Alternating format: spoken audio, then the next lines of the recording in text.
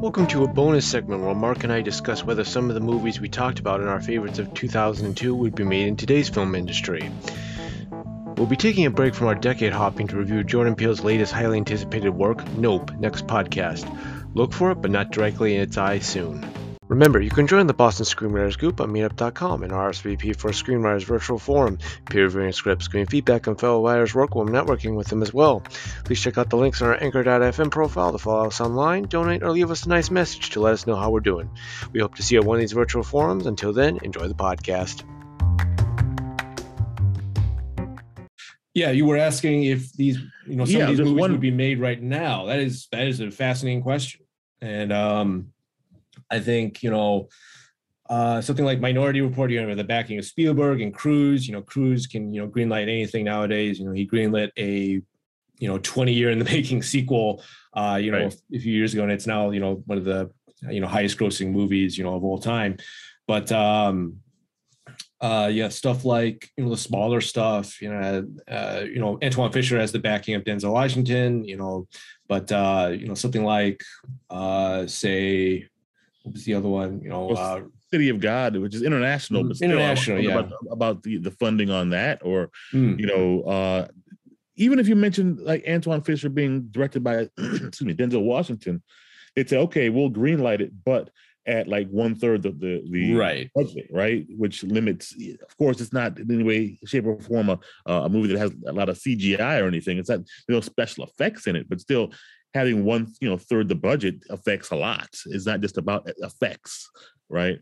Do you have the time to shoot this? Do you have the time, to go to certain locations, right? Can your crew be of a certain size?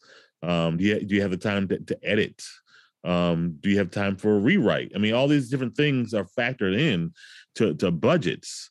And I just wonder if these movies we just talked about would be made, with the exception, again, of Lord of the Rings and Minority Report, but the rest of the films be made now because they can make them at 1/3 the budget and have it on somebody's streaming service, not have to worry about putting it in a theater or promoting it, as much. Which, again, it goes back to the nature of film these days in the era of streaming. Right. Yeah, you mentioned sort of like encapsulating sort of eras of filmmaking, and the early aughts, and let's say end of 90s, early aughts, where sort of a crossroads for cinema, and by and large, the civilization as a whole, I guess, but different eras, would a studio give Peter Jackson basically a blank check to do this sort of Lord of the Rings adaptation, that had been done previously, but in only an animation form of, J.R.R. Tolkien's work. And that's an interesting question that I don't really have my guess would be no, that they, and New Line, New Line Cinema was taking a huge, risk at the time, and that was a risk back then, entrust, this, very talented filmmaker, from New Zealand, with this huge, basically, if this failed, this would have, destroyed, many studios. If the Lord of the Rings had not been as successful as it was, a lot of studios would have gone down with it, the amount of money that they entrusted, Peter Jackson and company with. And by and large, studios just don't take those risks anymore because they're just that. It's the amount of money that they're committing to these projects, that they need the sure thing. They need the absolute home run, the home run before we know it's a home run sort of film, budgeting. Makes you wonder how many movies we have missed out on over the last countless number of years that could have and should have been made, that because they are relatively original in their concept, or have a director who's not a big name backing it, we just never would see these projects. And they don't, well, in some cases maybe they end up being again made for streaming on a lesser scale with lesser budgets, with what I mentioned before, those shortcomings around having lesser budgets, right? So they're still not the movie we would have seen at the quality, not the way that they were intended by whoever wrote them, right? So yeah, it's just that I just thought that it was interesting that the movies that we highlighted, most of them, 4 out of the 6 were not big budget tentpole type movies. I think the biggest, the biggest sufferer of that would be, the Spike, definitely Spike Lee's work, especially with 25th Hour. I don't think that any studio would, especially, a few months after 9/11, there's no way they would be touching that. The original story, of course, was made before, the events, so it doesn't even mention, the terror attacks. So they probably would have said, "Hey, Spike, could you just stick to the story instead of adding this?" But no, that's Spike for you. That he'll put this stuff front and center for you to try to deal with and internalize. There's no way,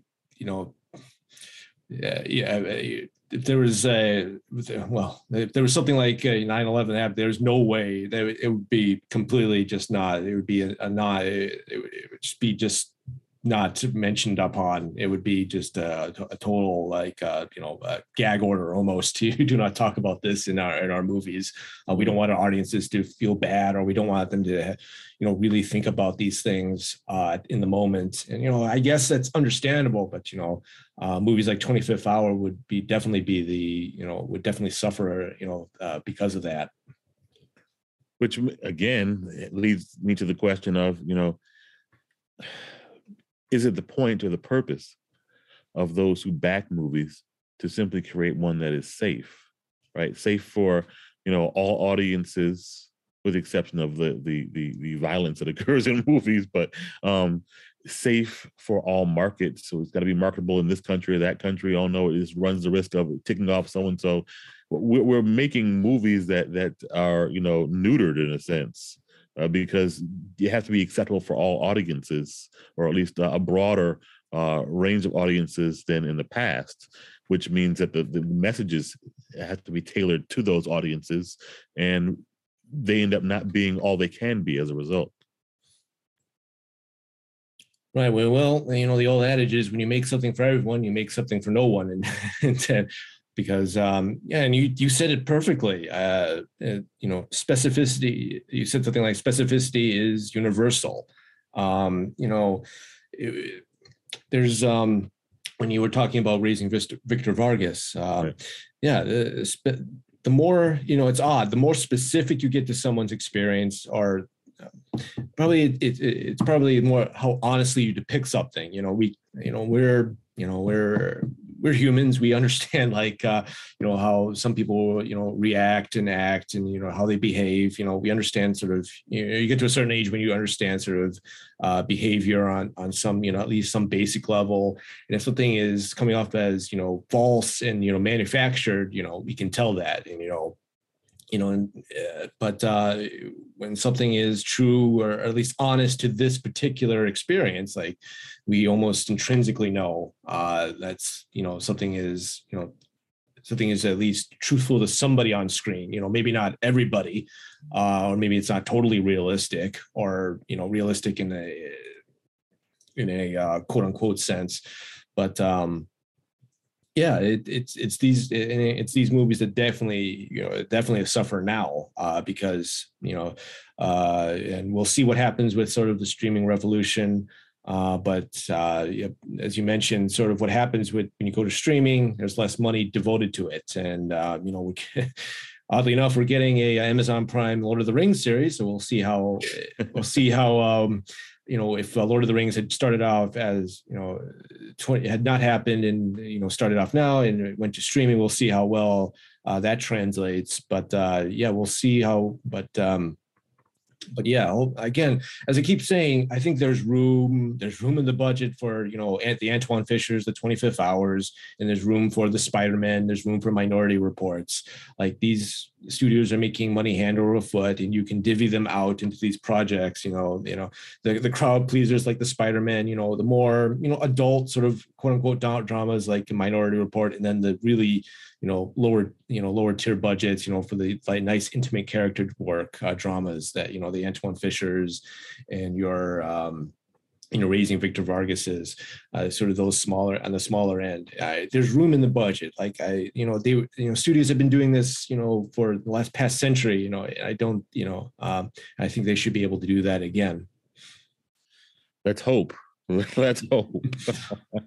I hope that people understand the value of good storytelling and original work. And hopefully there'll be some people who end up heading some of these production houses, the big name ones, I guess, that will devote an appropriate amount of money to mid-level, and entry-level movies, and give them the budget they need to put out the work that they deserve to make.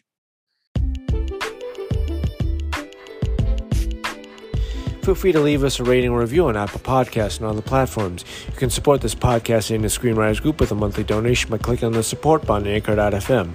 You can join Kenyatta and I's virtual screenwriters forums by RSVPing on Meetup.com and our Facebook. Subscribe to our channel on YouTube, follow us on Twitter and Instagram. Links are in the description. All the best in your writing, watching movie and streaming shows, and taking care of one another.